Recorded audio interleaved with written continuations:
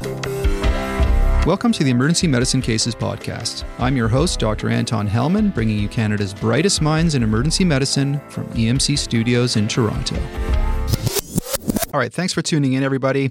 This is the first part of our two-part pair of podcasts on TIA and stroke.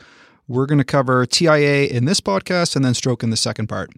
Now, the overarching theme of these podcasts, well, I can describe in one word, and that word is timing. Timing. So what the heck am I talking about? What does timing have to do with TIA? Well, first, the clinical diagnosis of TIA and not getting duped by the common TIA mimics is all about the timing of onset, duration, and how the symptoms change over time. Next, the workup of TIA is very time dependent. Why? Because the best treatment for some TIAs, that's endarterectomy, totally depends on how quickly you can identify the patients who fulfill the criteria for endarterectomy, and then how fast you can get it done. And that's not all about the timing of treatment of TIA. Dual antiplatelet therapy is the latest rage in TIA treatment. But the risk-benefit of dual antiplatelet therapy is all, again, about, you guessed it, the timing. And lastly, the disposition of your TIA patient all depends on the timing of how quickly you can get them worked up, either as an inpatient or outpatient. So it's all timing. And talking about timing, let's get on with the show. The live podcast recording at Grand Rounds in Toronto with Walter Himmel and David Deshensky.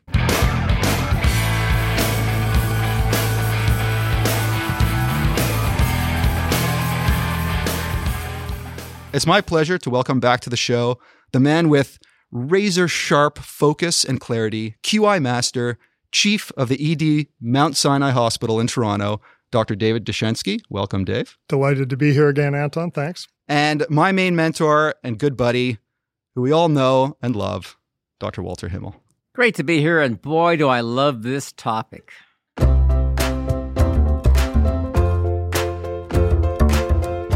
So let's jump right into the first case. A normotensive 56-year-old male, 20-pack-year smoker, presents to your ED after an 8-minute episode of slurred speech, and that's about it. He describes no visual disturbances, no weakness, no paresthesias, no headache, no neck or face pain, no nausea, and is feeling well in the ED. His ECG shows atrial fibrillation at 86 beats per minute. So the first question goes out to the audience. Folks, ask yourselves, is this patient at high risk for stroke? So again, 56-year-old smoker, a few minutes of slurred speech and no other focal anything, normal BP, AFib. Now, specifically, I'd like you to raise your hand if you think in the next 30 days, the risk for stroke is 1 or 2%, 10%, 20%, more than 20%. All right, Dr. Deshensky, what's this guy's risk for stroke? Well, it's a great question. And the answer, I think, is it depends a little bit. So for any patient with atrial fibrillation, we know that they've got about 4 to 5 times the risk of stroke compared with an age-matched control. And if we look at patients who have strokes, 1 out of every 3 or 4 of those patients have atrial fibrillation, and 80% of the cardioembolic strokes that we see are due to atrial fibrillation. With respect to this particular guy and his AFib, if you put him through a CHADS-2 VASc scoring system, his risk is low, or at least it was until he had his TIA, which then converts him into a high-risk category under that scoring system. And if you look at, in general, at TIAs and stroke risks in patients with atrial fibrillation and just in general in terms of other conditions, there were some really important studies that came out between 1997 and 2003 that showed that the 90-day stroke risk was in the neighborhood of 12 to 20% for these patients, with about half of them occurring within the first 48 hours. When those studies came out, it was really a wake-up call for the medical community, and in particular for emergency medicine, that these people were at much higher risk than we had previously assumed that they were. But things have evolved and changed over that time. And there was a paper study published in the New England Journal in 2016 by Amarenko that actually looked at these patients and found that they had a 90-day rate of stroke and follow-up after TIA of only 4%, with only about 1% of those happening in less than 48 hours. But it's important to note that this was in the setting of rapid, aggressive secondary prevention and follow-up. So the answer to this question sort of depends on what your clinical response to this patient is actually going to be. All right, so what we do matters. And Dr. Jastrzębski, besides kind of guesstimating the patient's chance of a stroke in the next month, why is it important to risk stratify these TIA patients in the ED in the first place? Well, like a lot of areas of medicine that we see in the emergency room, the specific characteristics, the context informs what our response and disposition and follow-up is going to be from the emergency department to try and get the best patient outcomes. And I think we've seen some fairly dramatic changes in recent years in how we're sort of approaching this problem. For us, the vast majority of patients with TIA symptoms, we're going to be seeing within the 48-hour period. And those are patients who really are at high risk. So if they come in and they've got unilateral weakness, if they come in and they've got speech or language disturbance, if they come in and they've got hemisensory changes, those patients are all at fairly high risk. And it's really important for us to try and expedite that follow-up and the workup within a 24-hour period if we possibly can. And this has been now incorporated into the guidelines for management of TIA. And that's because there's evidence that early aggressive secondary prevention can really improve the short-term risk of stroke. If we've got patients and we're seeing them outside that 48-hour period, the risk starts to decline. So between 48 hours and 2 weeks, while they're still high risk, they can be followed up within probably a 2-week period. If we're seeing them after 2 weeks from when they had their symptoms, you've got a little bit more time to sort that out. And the recommendations say that you can do that within a month of their initial presentation. So really the risk stratification dictates what we do and how urgently we're going to do it. Dr. Himmel, let's talk a little bit about the ABCD2 score, which we've been using for years to risk stratify TIA patients, but perhaps we shouldn't be. So just to remind our listeners, the elements of the ABCD2 score include age over 60, initial BP of 140 over 90 or more, unilateral weakness, speech impairment, duration of symptoms, and a history of diabetes. So that's the ABCD2 score. Now, if you calculate this gentleman's ABCD2 score that we're talking about, he gets 1 point out of a possible 7, which is considered low risk. But as Dr. Jastrzębski just explained, we know he's actually high risk. So keeping in mind what Dr. Jastrzębski just said about this patient's risk, Dr. Himmel, how useful is the ABCD2 score for predicting stroke and TIA? Not very useful at all. It's not sensitive, it's not specific, and I would say the ABCD2 score is misleading. Now, it's clearly important because aggressive therapy will reduce the risk of a stroke by about 80%. That's been shown by Peter Rockwell a long, long time ago. Here's the problem with the ABCD2 score. You can be over 60, have high blood pressure, your symptoms can last for an hour, but it can be just loss of sensation. Is that a risky person for a stroke? No. Only 2 things really matter in assessing risk for a stroke, truly matter. Number 1, the C, the clinical characteristics. Did you have a sudden loss of speech? Did you have sudden paralysis or paresis? That is a big, big, big deal. And I'll tell you why. If you had any one of those 2, this is a real TIA, not a little baby sensory TIA. So that is the single most important thing. The next most important thing is at the first 48 hours after the event. Why is that? Because that's when all the bad things happen. If you've made it for 2 weeks, you've proved that you're going to probably be okay in the short run. So what really matters? 2 things and 2 things only. The clinical features, the C, sudden onset of weakness, sudden onset of speech deficit, and early assessment within 48 hours. These patients will truly benefit by intervention. The ones who've made it 2 weeks or more don't need intervention. They're going to do just fine I'm overstating the point a bit, but they don't need urgent intervention now. They've proven they belong to the survivor group. All right. So basically, we should be forgetting about the ABCD2 tool. High-risk patients, according to the AHA Canadian guidelines that just came out in July 2018, dictate that it's those patients with unilateral weakness of the face, arm, and or leg, or speech or language disturbance, and that's pretty much it. So in this respect, it's quite simple. Now, one of the reasons we care if a patient is high risk or not is because it'll change what medications that are indicated for them. Dual antiplatelet therapy. So, Dr. Himmel, first, how do you decide which patients are high risk enough to require dual antiplatelet therapy rather than just monotherapy with ASA or clopidogrel? And how do you dose the dual antiplatelet agents in the ED and thereafter? Well, the risk assessment is actually really easy. And here's exactly who needs dual antiplatelet therapy for 3 weeks and no more. For 3 weeks and no more. If you've had a sudden onset of loss of speech or aphasia, or a sudden onset of weakness of a limb or your face, you're high risk, period. Those people need dual antiplatelet therapy. Now, you're going to get some pushback. I'll tell you why. There was a famous study done about 10 years ago called the MATCH trial, which showed that dual antiplatelet therapy was harmful. It caused bleeding with no benefit. That trial looked at different patients. To get into that trial, you had to have had a TA within the previous 6 months, and you were kept on dual antiplatelet therapy for 2 years. Unhelpful and risky. Don't do it.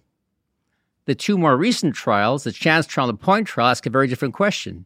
If you see your patient and immediately put them on dual antiplatelet therapy and only for 3 weeks, is there a benefit? And the answer is yes. You decrease absolute risk of a stroke by 1.5% with a very low risk of bleeding. Now, one of the studies, the POINT trial, actually kept patients on it for 3 months. But the reason the recommendation is at 3 months is that the benefit was up front, but the bleeding complications were delayed. So to get all the benefit and minimal harm, it's 3 weeks at the most. What's the loading dose? The loading dose for aspirin, depending if you're Canadian or American, is either 160 milligrams or 325 chewed. If you can't chew it, use a nasogastric tube. The dose of clopidogrel, well, the 2 studies used different loading doses. The first study from China used 300 milligrams of clopidogrel or Plavix. The POINT trial used 600. But I would say, what would most people do today who are really current and up to date with a high-risk CA? Aspirin, at least 160. I personally give 325. They're both fine. And number 2, clopidogrel, 300 milligrams. The other drugs, like ticagrelor, have been looked at. They're not used in strokes.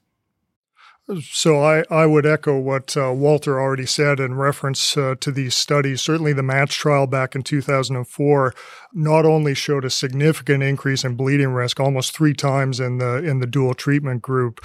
It also didn't really show any significant benefit to the combination therapy for the long-term outcomes for the patients. So that one almost seemed like it was going to put the nail in the coffin of dual therapy, but the timing was the thing, again, that was really important. And I think that's a theme we're going to come back to again and again in this talk, is that timing is really critical for this. There was another trial, the FASTER trial in 2007, that looked at TIA or minor stroke within 24 hours, which was a smaller number of patients. It did show a lower ischemic event rate, but again, it showed a higher bleeding risk at 90 days. You know, the absolute risk reduction was about 3.8%, so it was real, but still relatively modest, but it was offset by the bleeding complications. Chance was the thing that really changed that. And it was a really large trial, had over 5,000 patients. It wasn't industry sponsored. And they were all looking at early minor stroke and TIA. And they got aspirin and they were randomized to clopidogrel or placebo. Again, they showed an absolute risk reduction from 11.7% to 8.2%. And interestingly, they didn't show any change in major hemorrhagic complications or moderate to severe bleeding, and only a tiny absolute increase in any bleeding. That kind of puzzled people a little bit, and it was a little hard to understand, and people weren't quite sure how to generalize this trial because it was only done in China. We weren't really sure if this was actually going to apply to other settings because some of the patient characteristics were a little bit different. But then POINT came along, and it really did help to clarify the issues, I think, for us. This was an international trial with almost 5,000 patients. It was stopped a little early. They only hit 84% of enrollment.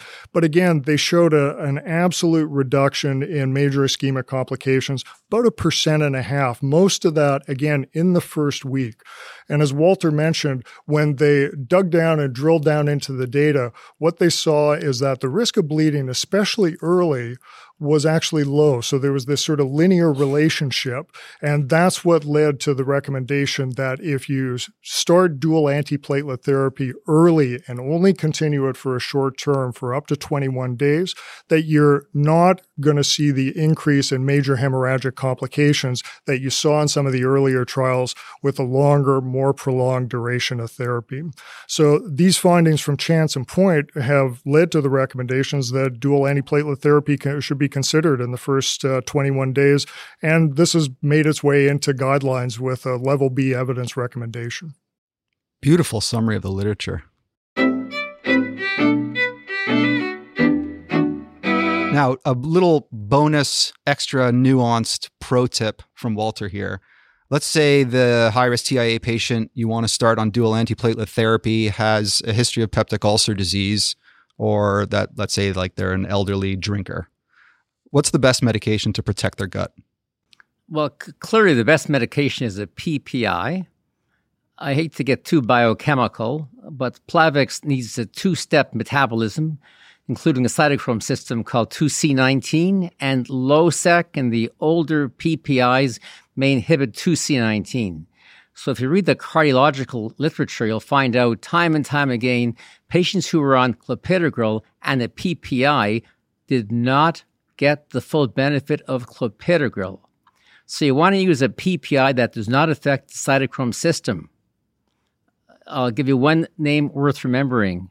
Tecta or pantoprazole does not affect the cytochrome 2C19. If you're going to use clopidogrel, that's the one to use. I would give you the same advice for acute coronary syndromes. There's been tons of articles written about this in the last 10 years. So it's Tecta at the moment. It's not Losec or omeprazole, which affects 2C19. Don't use that one at all. So Dr. Himmel, if someone comes in already on one of the older PPIs and they have a TIA, it's probably worth switching them? Yes. All right.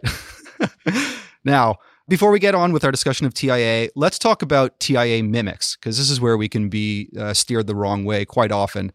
Actually, the literature shows that anywhere between 5 and 31% of patients presenting with stroke-like symptoms actually have an alternative diagnosis. So, Dr. Dushenski, what are some of the more common diagnoses that are misdiagnosed as TIAs?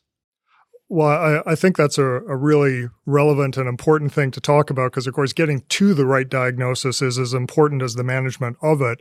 And many of the things in the differential diagnosis for this really don't benefit from all the advanced imaging that we otherwise do, and they're certainly not going to benefit from lytics or from endovascular therapy. Now, the list of mimics is quite long, and you can look this up. There's lots of areas that talk about stroke mimics. The fact is that most of the diagnoses on the differential are actually going to be fairly apparent to you with a good history and physical exam and initial assessment, and you're going to be able to sort those out.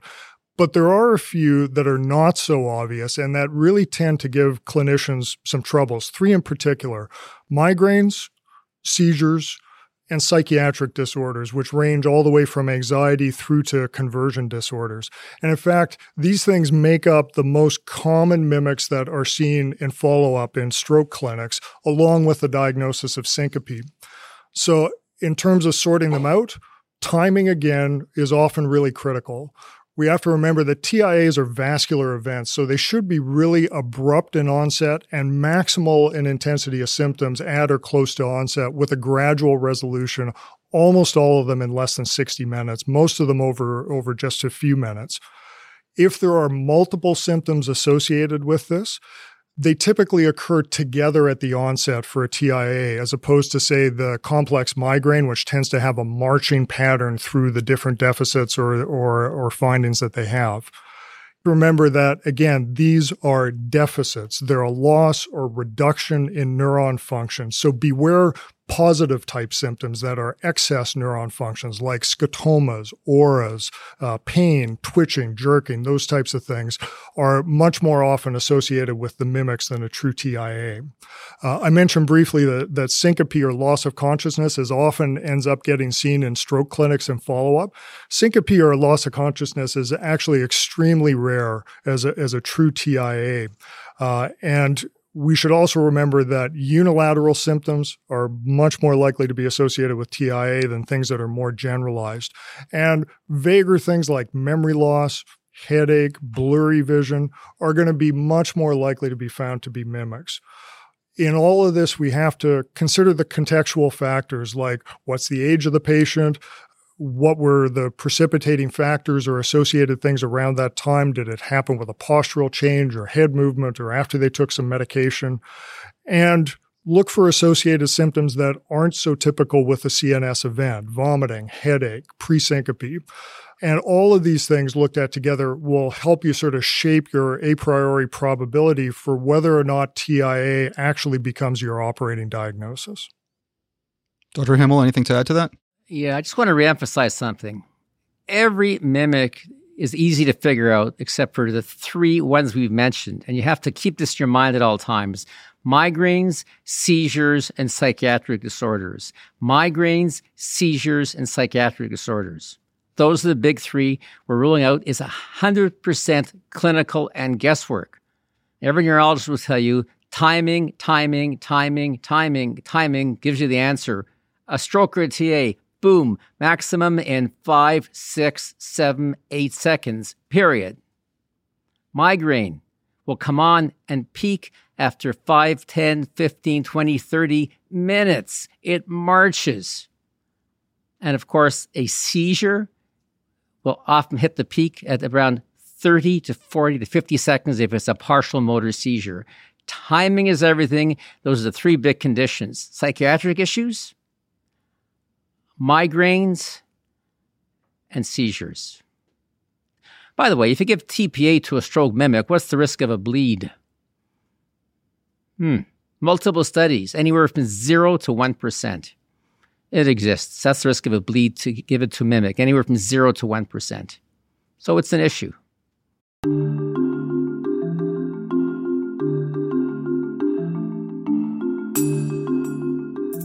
All right, so those are the TIA mimics. I want to talk a little bit about the TIA causes. So let's say you've decided that this is in fact a TIA in the patient in front of you. It's not always the usual cardiovascular risk factors with a little clot that goes to a part of their brain or just decreased perfusion to part of their brain. There's a variety of reasons why this can happen. So we know that there's three main types of strokes or TIAs: cardioembolic, large artery, and lacunar. And they make up about 3/4 of all TIAs, but then there's another 25% left over. So Dr. Himmel, what are the more important causes of TIA and that other 25% that are kind of subtle and hard to pick up? So like, let's say a young guy like me comes in with TIA symptoms. What underlying causes come to mind? 15 to 20% of strokes occur in young people under 45 to 50, often with zero risk factors. Zero risk factors. So what are the big things to look for? Number one, cervical artery dissection. vertebral artery dissections, and carotid artery dissections. That's a big one to look for where there's nothing else to find. Number 2, patent foramen of Valley. Now, what is the incidence of PFOs in the community at large? 20% of people in this room have a PFO. If you look at stroke patients, 40% have a PFO. PFOs, people with no risk factors, PFOs, and vertebral artery dissections. Endocarditis is there, but that's not that common. And of course, undiagnosed paroxysmal atrial fibrillation is common. Those are the big 3, in my opinion: cervical artery dissections, a PFO, and paroxysmal atrial fibrillation. Often people with no risk factors, previously called cryptogenic strokes. Without going into the nitty-gritty details, Dr. Dushenski, what are some of the pearls to get your spidey sense up that this might not be a straightforward TIA, besides the fact that they're a young person?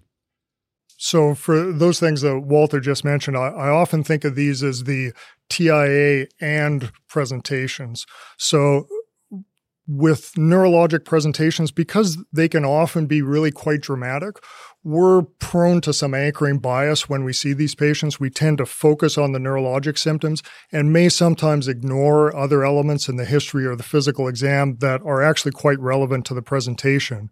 So the TIA and mantra can sometimes help you out with that. So if I see a patient with a TIA and chest pain or neck pain or facial pain, I'm going to think about dissection in my differential diagnosis. If it's TIA and fever or there's a new heart murmur, I'm going to think about endocarditis for that patient. If it's TIA and a patient with a history of sickle cell disease, well, that's going to be relevant in that patient as well.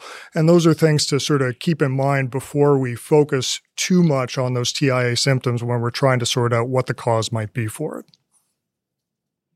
I agree with everything we just heard, but I would say this. If it's a TIA with nothing else, it's still PFOs and cervical artery dissections. Half of dissections are painless, half of PFOs are unknown, and it's a common condition.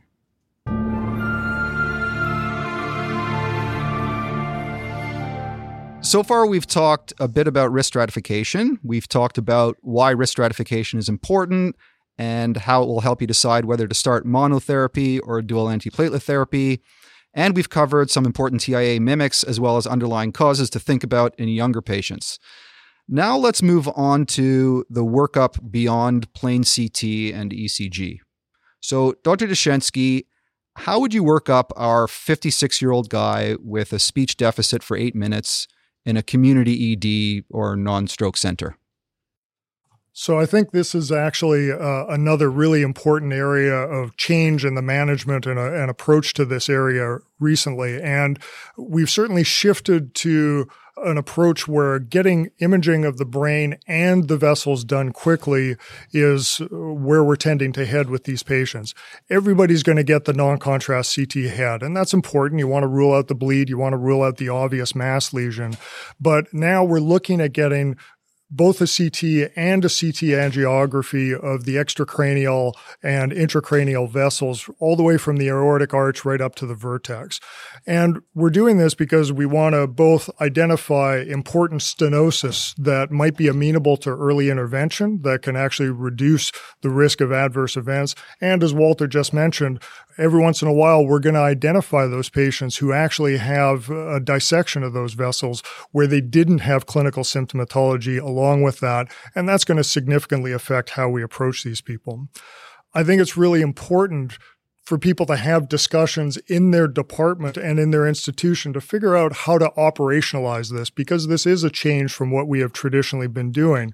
So you have to have some agreement or some protocol in your shop in order to figure out how you're going to do this. And it's affected by a lot of factors. Do you have a tech that's available at all times who's able to actually do contrast studies? Do you have somebody available who can actually read it?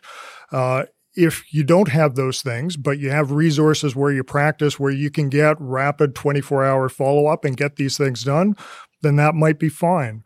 If you are doing this in the emergency, you've got to look at certain considerations. Are you going to keep that patient on the table after you do their non-con head, get a wet read, and then shoot the contrast study?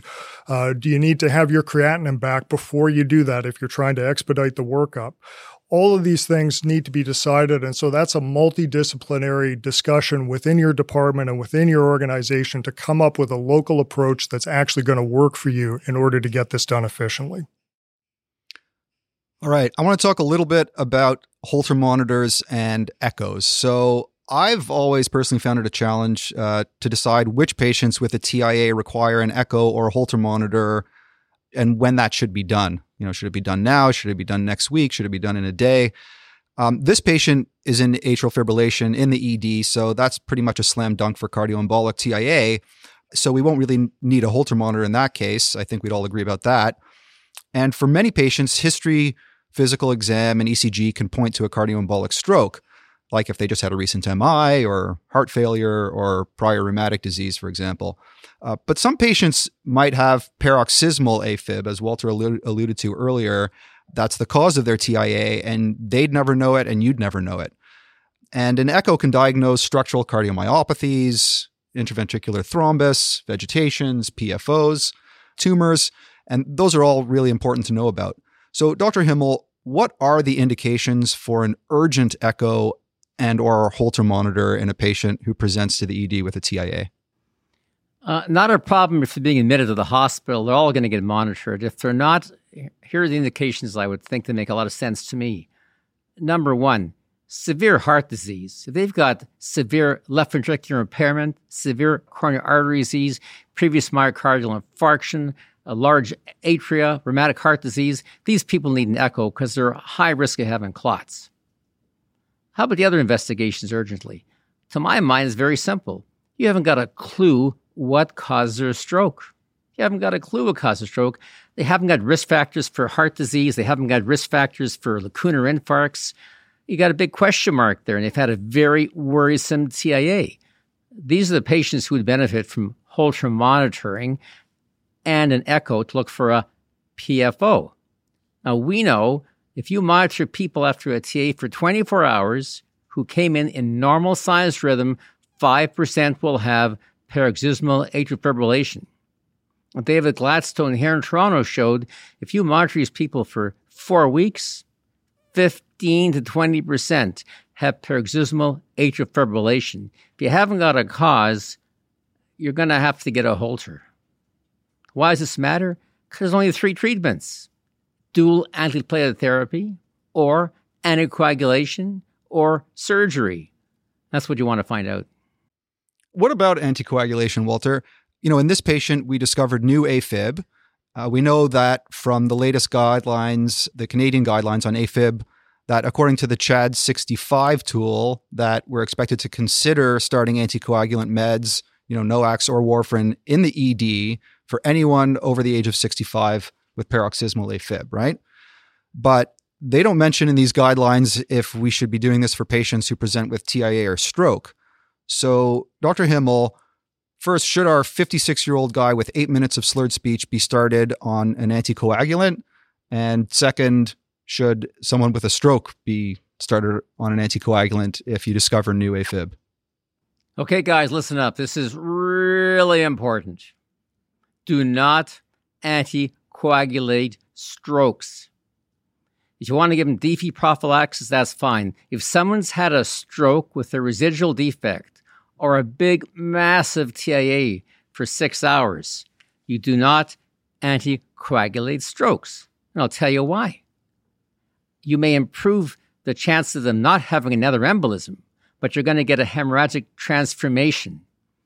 So don't anticoagulate strokes, at least not in the first 2, 3, 4, or 5 days. So now let's move on to the question, should he get an anticoagulant? If the CT scan is normal, and if they've recovered completely, and if you're convinced this was a TA, and if you're pretty convinced the amount of brain damage was negligible,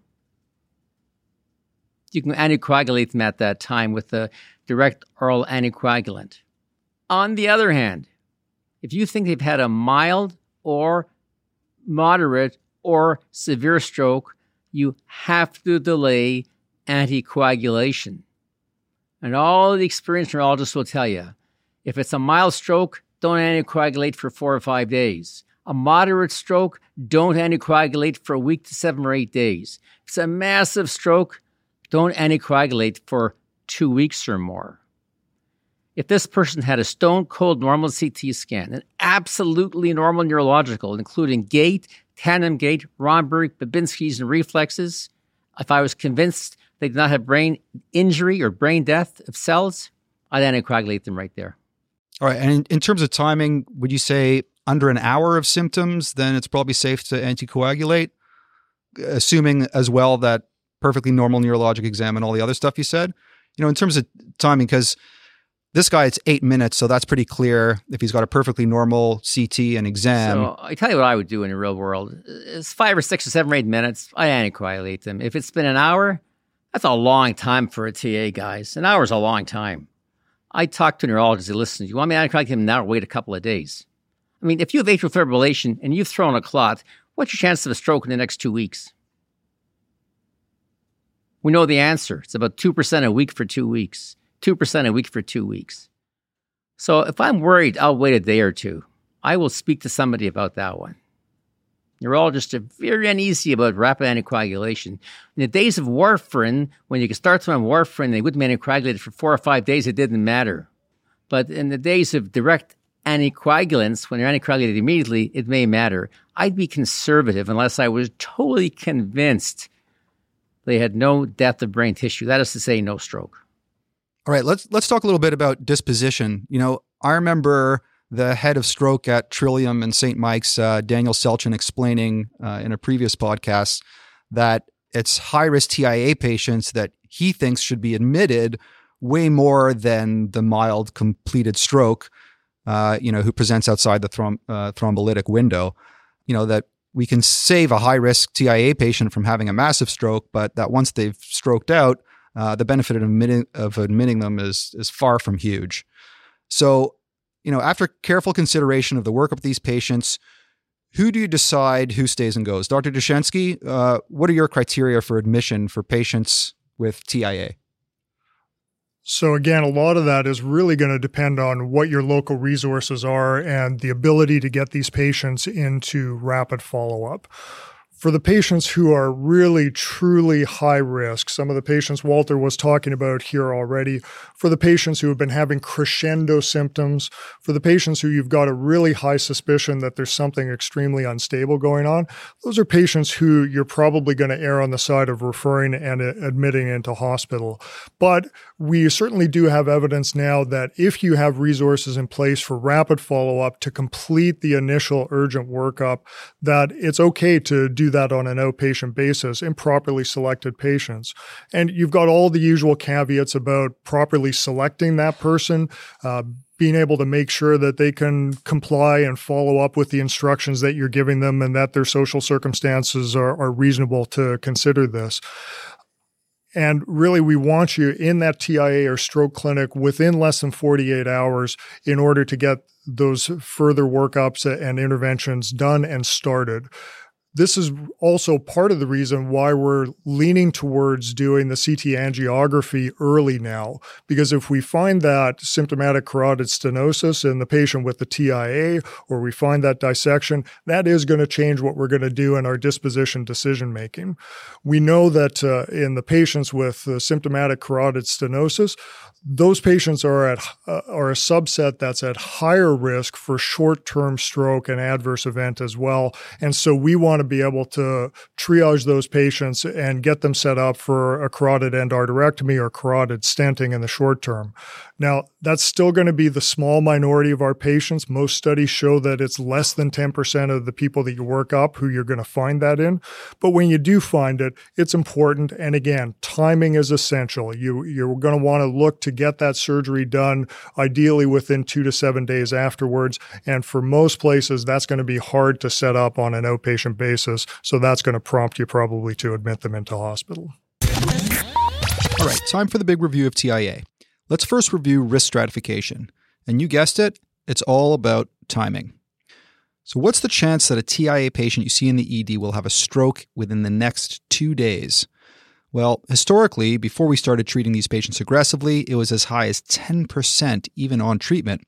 But the most recent data suggests that it's only about 1% because of rapid, aggressive treatment, which is oh so important.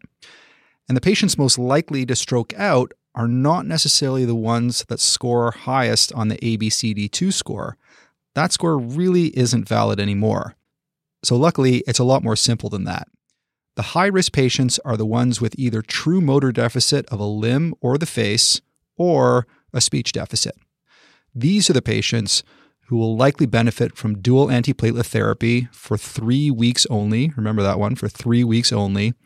And they're the ones we need to get worked up for their eligibility for endarterectomy within 48 hours.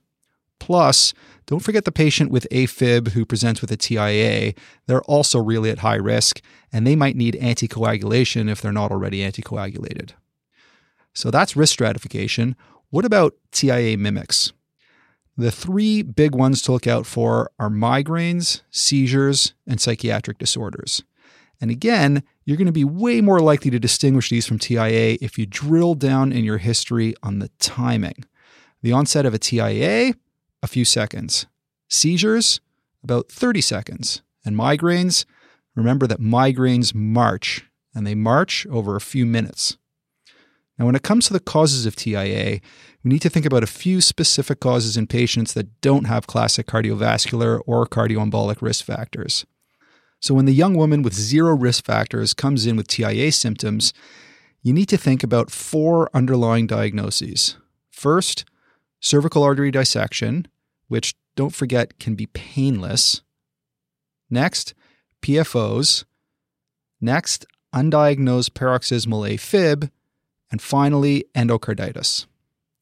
Now, a nice pearl that Dr. Dashensky mentioned when it comes to suspecting some of these causes is the TIA and presentation. So, TIA symptoms and neck pain, think dissection. TIA symptoms and fever or new heart murmur, think endocarditis. We then discussed the workup of TIAs.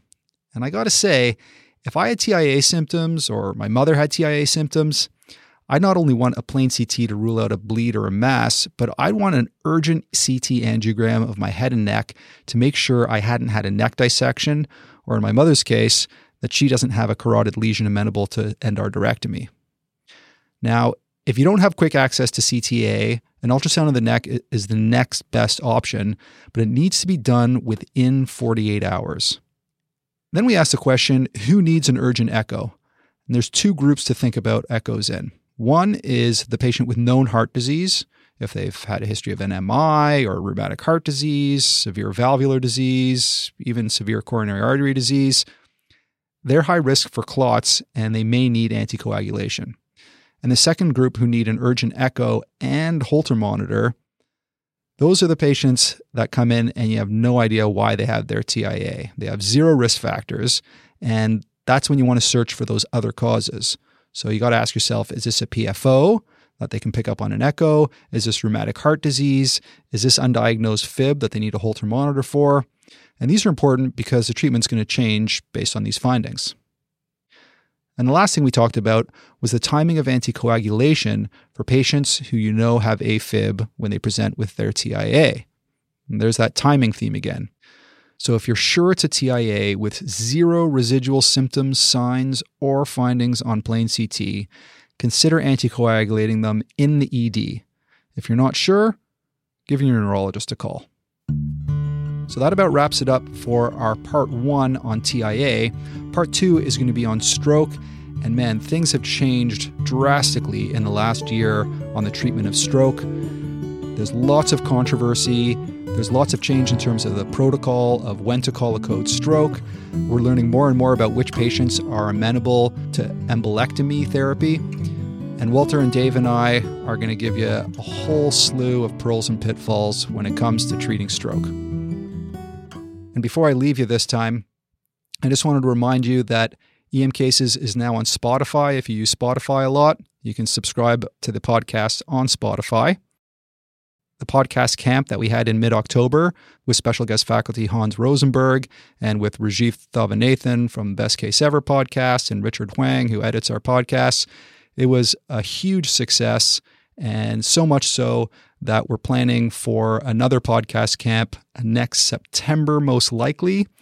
And we have a very special guest faculty who will announce at a later date who's going to be joining us for that podcast camp.